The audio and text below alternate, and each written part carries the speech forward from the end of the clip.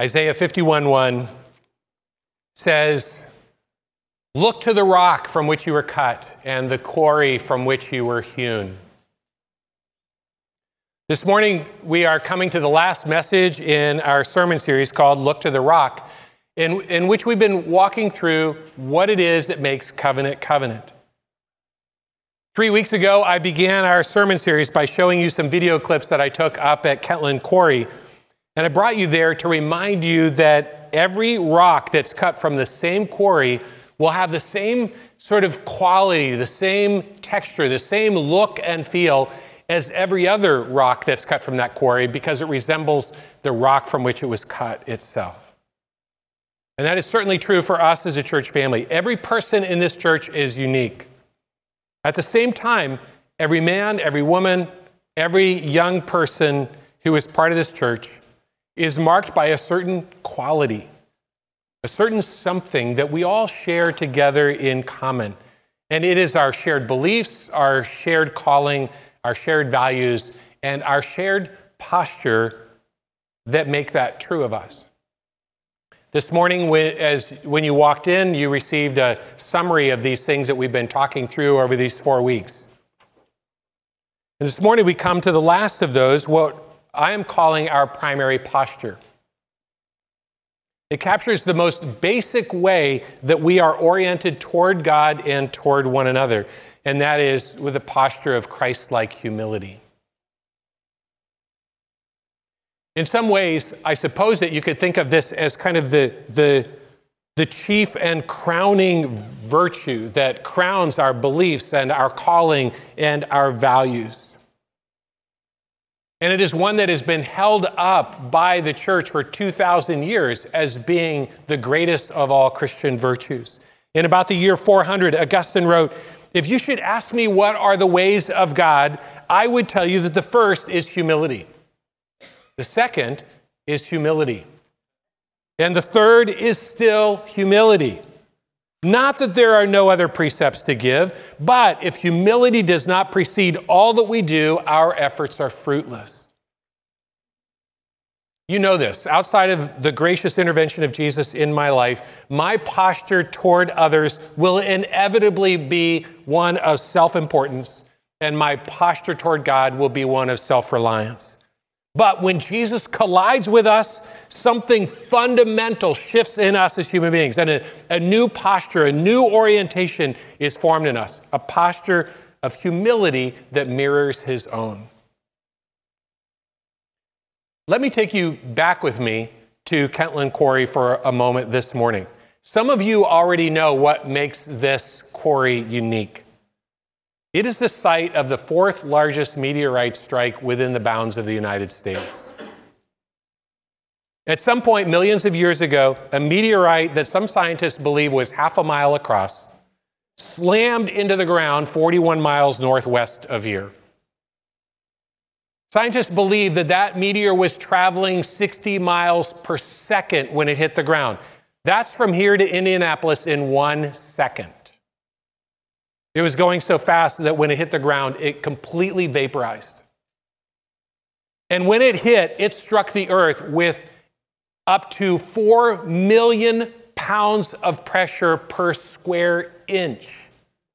That is 2 fully loaded super tanker cargo ships balanced on 1 little square inch of ground. It's that much weight. The meteorite left a crater that was 12 miles in diameter with a central impact zone that is more than 4 miles across. And the forces involved were absolutely overwhelming, beyond really what we can fathom. First, the meteorite shoved the solid limestone rock bed down almost a half a mile, and then it rebounded back up and created a solid rock cone that was more than 1,000 feet high, which was later sheared off by the glaciers that came along.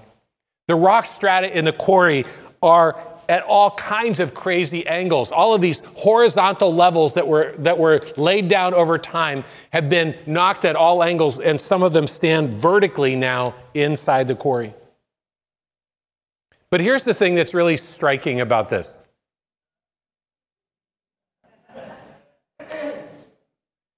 The impact of the meteorite not only relocated the rock, it transformed it. When it hit, it altered the structure of the rock itself, creating a whole new kind of rock. It was actually at Kentland Quarry that geologists that first identified and named this rare kind of rock that's called a shatter cone. And it's a type of rock that is only formed under the incredible pressure that comes from either a meteorite strike or, since 1959, an underground nuclear explosion. This beautiful rock up here on the platform is a shatter cone from Kentland Quarry. We'll put a picture up so you can see it while you wait, and then you can come dashing up after the service and take a closer look at it. Listen to this description of a shatter cone. Shatter cones form when the shock wave from a meteorite impact travels down into the rock layers below. The intense pressure cracks the rock in a branching pattern, leaving cone-shaped chunks pointing toward the center of the impact. The tiny ridge lines radiating from the tip of that cone are imprints of the shattering shock wave frozen into the rock's surface. Isn't that incredibly cool? Well, some of us think that's incredibly cool. Okay, so here's the point of all of this geology. When we have a life-altering, life-saving collision with Jesus, everything in us changes. Our very nature is altered by that encounter. Our entire life reorients itself toward Him, and from that point forward, everything in our life points to Him. In John 8:23, Jesus says to people in the crowd who did not receive His message, who didn't accept who He was, He says, "You are from below, I am from above. You are from this world, but I am not of this world." But then in John chapter 17, as He is praying to His Father about those who have become His followers, He talks about the transformation that has happened in their lives. He says, "They are not of the world any more than I am of the world. Make them distinctive by the truth. Your word is truth. And as you sent me into the world, I have sent them into the world." Humility may be the least definable and yet the most discernible of all of the qualities that are meant to mark us as followers of Jesus. It's the quality of being not of this world, just like Jesus was not of this world. Last fall, I called the city to have someone come over and look at an erosion issue that we have connected to a storm drain in our ravine. And they sent out a project engineer named Jeffrey.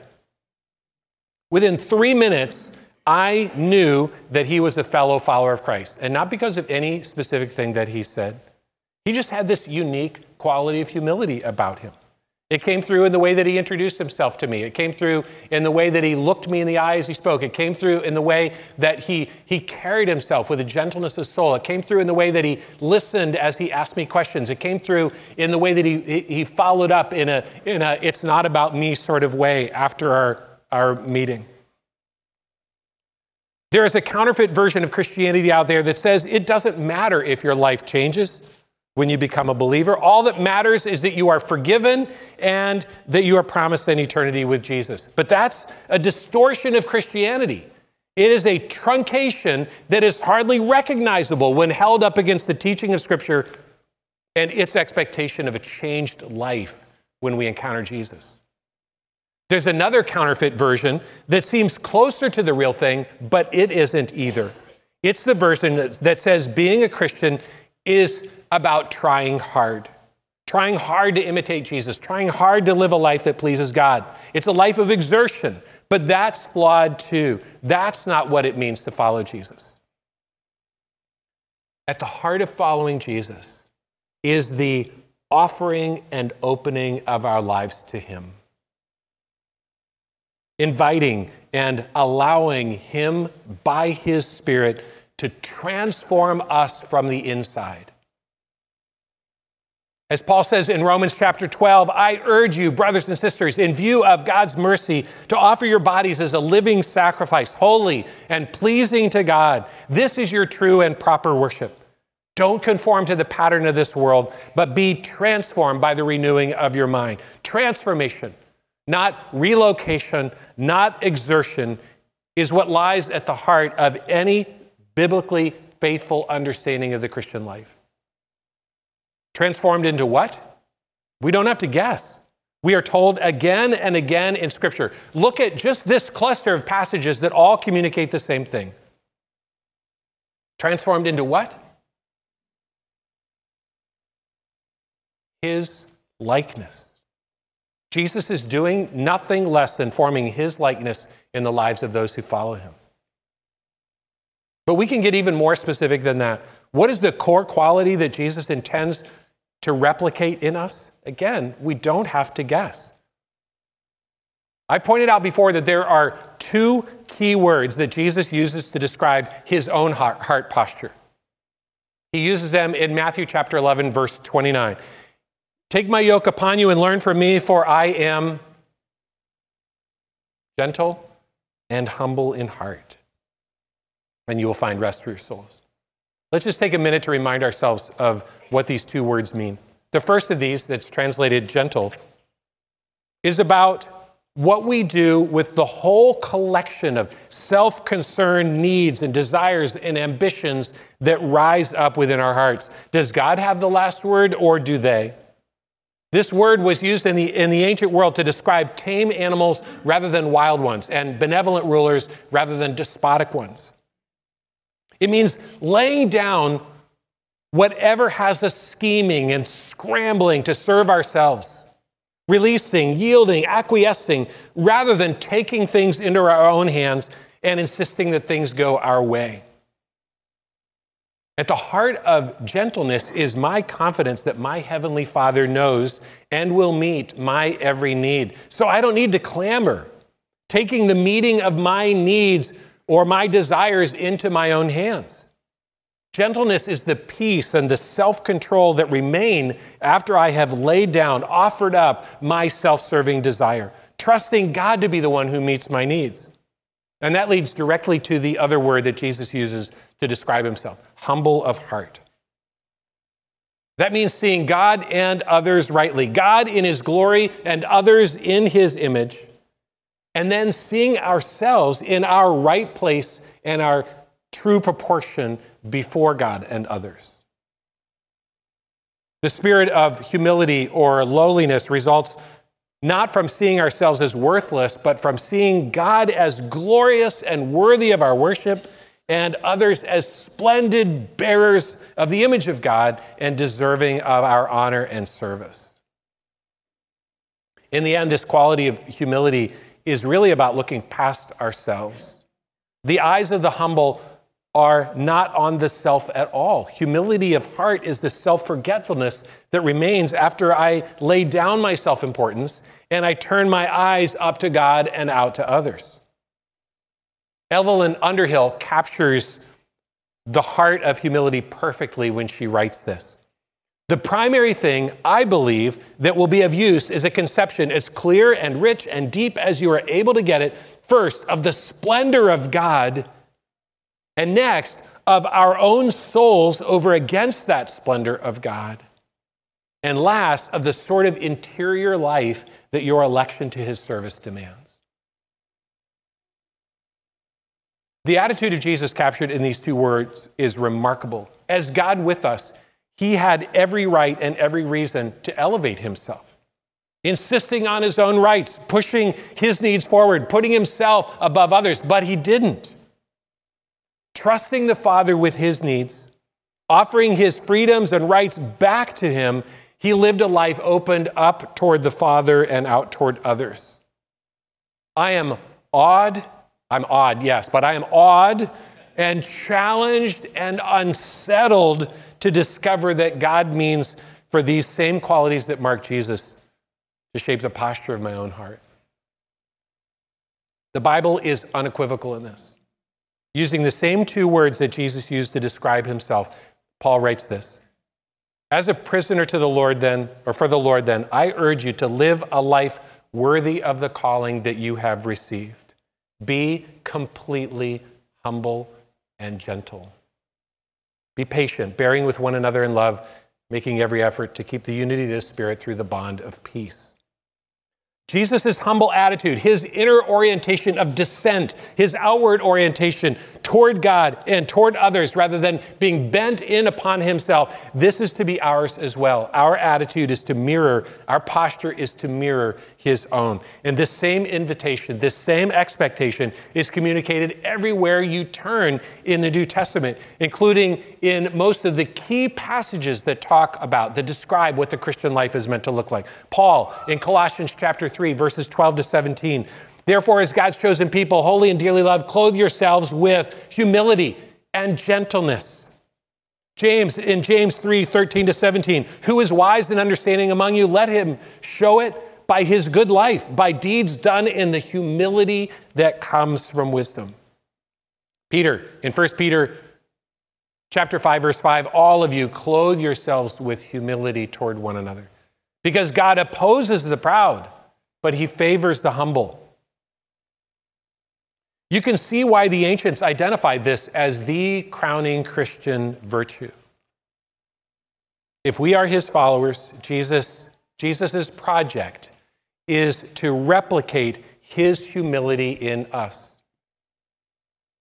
I am incapable of forming that heart attitude in myself, but God can do what I can't, if I invite him and if I allow him. I love this line from Robert Murray McCheyne. He wrote it in his journal. Oh, but for true, unfeigned humility. I know I have cause to be humble, and yet I don't know one half of that cause. And I know that I am proud, and yet I don't know the half of that pride. For all of us, even the most godly among us, humility will only be partially formed in us in this life.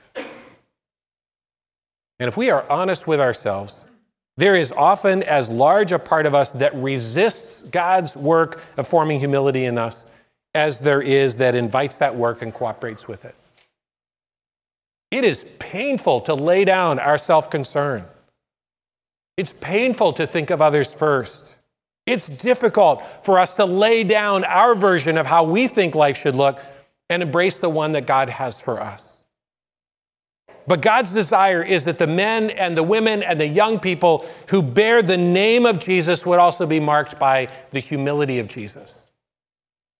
And the way that we pursue Christ-like humility is not to try to muster it up in ourselves, but to admit our lack of it, even our lack of desire for it, and then to invite God by his Spirit to form this quality in us.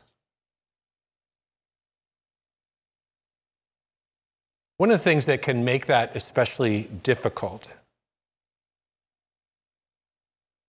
is that we live in a world that doesn't know what to make of humility and that prizes self-important rights and freedoms instead. Humility was held in contempt by the ancient Greeks and Romans. For them, the greatest virtue was the opposite of humility, the virtue that they described as megalosoukia, which literally means the great self. Thinking highly of yourself, taking pride in your personal honors, achievements, and successes. And our surrounding world is no different. The Greco-Roman elevation of self is the reigning outlook in Western culture. It is in the very water that we drink. And into this view of self, the Christian faith, with its humility, runs headlong. But because of how much we have been shaped by this world's way of thinking, sometimes we can hop the rails as Christians. And we can begin to run along tracks that aren't in the likeness of Jesus at all, and not even be aware of it. Let me risk sharing an observation here. This is especially for those of you who were born and raised in the United States. I recently finished reading Jeff Shera's wonderful 2-volume history of the American Revolution. I think it would be accurate to sum up the birth narrative of the United States in this way. It began when a burden was placed on the shoulders of the colonists that they didn't think was fair. So they went to those in charge and they insisted that their rights be represented in those governing bodies. When they were refused, they rebelled against the government that was over them.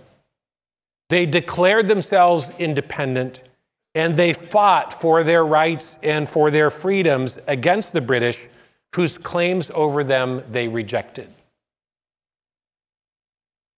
It's a narrative that centers on rights and freedoms. Contrast that to the birth narrative of the Christian church, which is captured at its probably most eloquent in Philippians chapter 2, verses 3-5 and following. Do nothing from selfishness or conceit, but in humility count others better than yourselves. Let each of you look not only to his own interest, but also to the interest of others. Have this mind among yourselves, which was also in Christ Jesus, who, though he was in the form of God, did not count equality with God a thing to be grasped. The New Living Version says, he did not hold to his rights as God. Rather, by making himself nothing, he made himself nothing by taking the very nature of a servant, being made in human likeness, and being found in appearance as a man, he humbled himself by becoming obedient to death, even death on a cross. His was a different sort of revolution, revolting against the rights and freedoms-based, self-at-the-center way of life that comes naturally to all of us as fallen human beings. Jesus laid down his rights and freedoms, considering others more important than himself and putting others first at cost to himself. And then he invited us Christians, us little Christs, that's what the word means, to pattern our lives after his. As we've walked through this long COVID season, I found myself watching people's responses and wondering, which birth narrative are we living out of? Travis brought a really helpful phrase to our lead team. Don't hear what I'm not saying. I am not calling into question any aspect of our country or its origin or what it means to be a faithful American citizen. But I am asking which narrative has the greatest hold on our imaginations? Which narrative is most determinative of our root identity? Which narrative has the most shaping power in our lives? How would you answer that question in your own life? Here's what's true. Whether we are from the U.S. or elsewhere, all of us have places in our lives where we are still more concerned with our own rights and freedoms than we are with the call of God or with the need of a neighbor. One of the most moving pieces of poetry in the English language is the sonnet that was written by John Donne, in which, knowing that he so often resisted the very thing that he most deeply desired, he invites God to lay siege to his own independent and rebellious heart and to bring it back under God's loving rule. And I found this to be such a wonderful prayer to pray when I know that I'm holding parts of my life back from God. Here's how it goes. It's the original Shattercone prayer. I invite you to pray it with me this morning as I read it. Batter my heart, three-personed God. For you as yet but knock, breathe, shine, and seek to mend, that I may rise and stand, overthrow me, and bend your force to break, blow, burn, and make me new. I, like a usurped town to another do, labor to admit you, but to no end. Reason, your viceroy in me should defend, but is captive, and proves weak or untrue. Yet dearly I love you and would be loved fain, but am betrothed unto your enemy. Divorce me, untie or break that knot again. Take me to you, imprison me, for I, except you enthrall me, never shall be free, nor ever chaste, except you ravish me. I began this message by describing one metaphor of how a life is transformed by Jesus, like a rock from heaven that alters the very nature of the rocks that it collides with here on earth. I want to close with another metaphor for how our lives are transformed by Jesus, one that is much more intimate and gentle and relational and personal. You may remember that a few years ago, I invited Gail Johnston to come up here and to sit on the platform. She's an artist from our congregation, and to bring her potter's wheel up and to form a picture during my message. And then after that message, I interviewed Gail and I asked her to describe what she was doing. And that was when she described the ideas of the wheel, the well, and the wall. And those have stayed with me ever since that conversation. I think this is absolutely just a stunning way for us to think about our own lives before God. She explained that a potter begins by centering the clay on the wheel. A crucial and, she said, a rather difficult task. One that, if not done just right, will cause the potter to have to fight with that piece of clay from that point on. Once centered, two other tasks remain: the well and the wall. The well is the hollowed out center of the piece, without which, of course, it's worthless as a cup or a bowl or a dish, because it is incapable of holding anything. Gail empties the clay of itself, spreading it out, opening it up, pressing the base out into a shape designed to receive and hold. And then she starts pulling up the wall, tugging the low, thick, that hollow of clay with her fingertips. She begins to raise it up into beauty and usefulness, forming its sides. I start to pull up the wall by putting pressure on the inside and the outside of the wall at the same time, pressing the outside lower than the inside so that the clay is pinched between my fingertips and then stretched upwards. And again, she stretches that wall up until it finally takes the desired shape. It's still the same lump of clay that she began with. Nothing has been added, nothing has been subtracted, but it has been transformed by the potter's touch into a vessel suited to the master's use. Isaiah chapter 64 says, "You, Lord, are our Father. We are the clay. You are the potter. We are all the work of your hand." Think of the many passages, some of which we've talked about this morning, that describe this same sort of work of new creation that God intends to do in us. How he takes hold of us when we are a spiritually inert lump of clay. How he centers our lives on Christ. And then, in an act that makes us both beautiful and useful, he presses down the well and he pulls up the wall, emptying us of self and filling us with himself that we might be of use to him. Could this be the central work of God in a Christian's soul?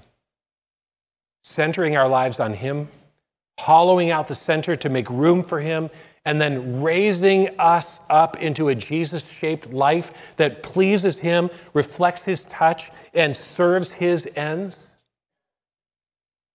I think so. What do you think? Would you pray with me? Worship team, come on up.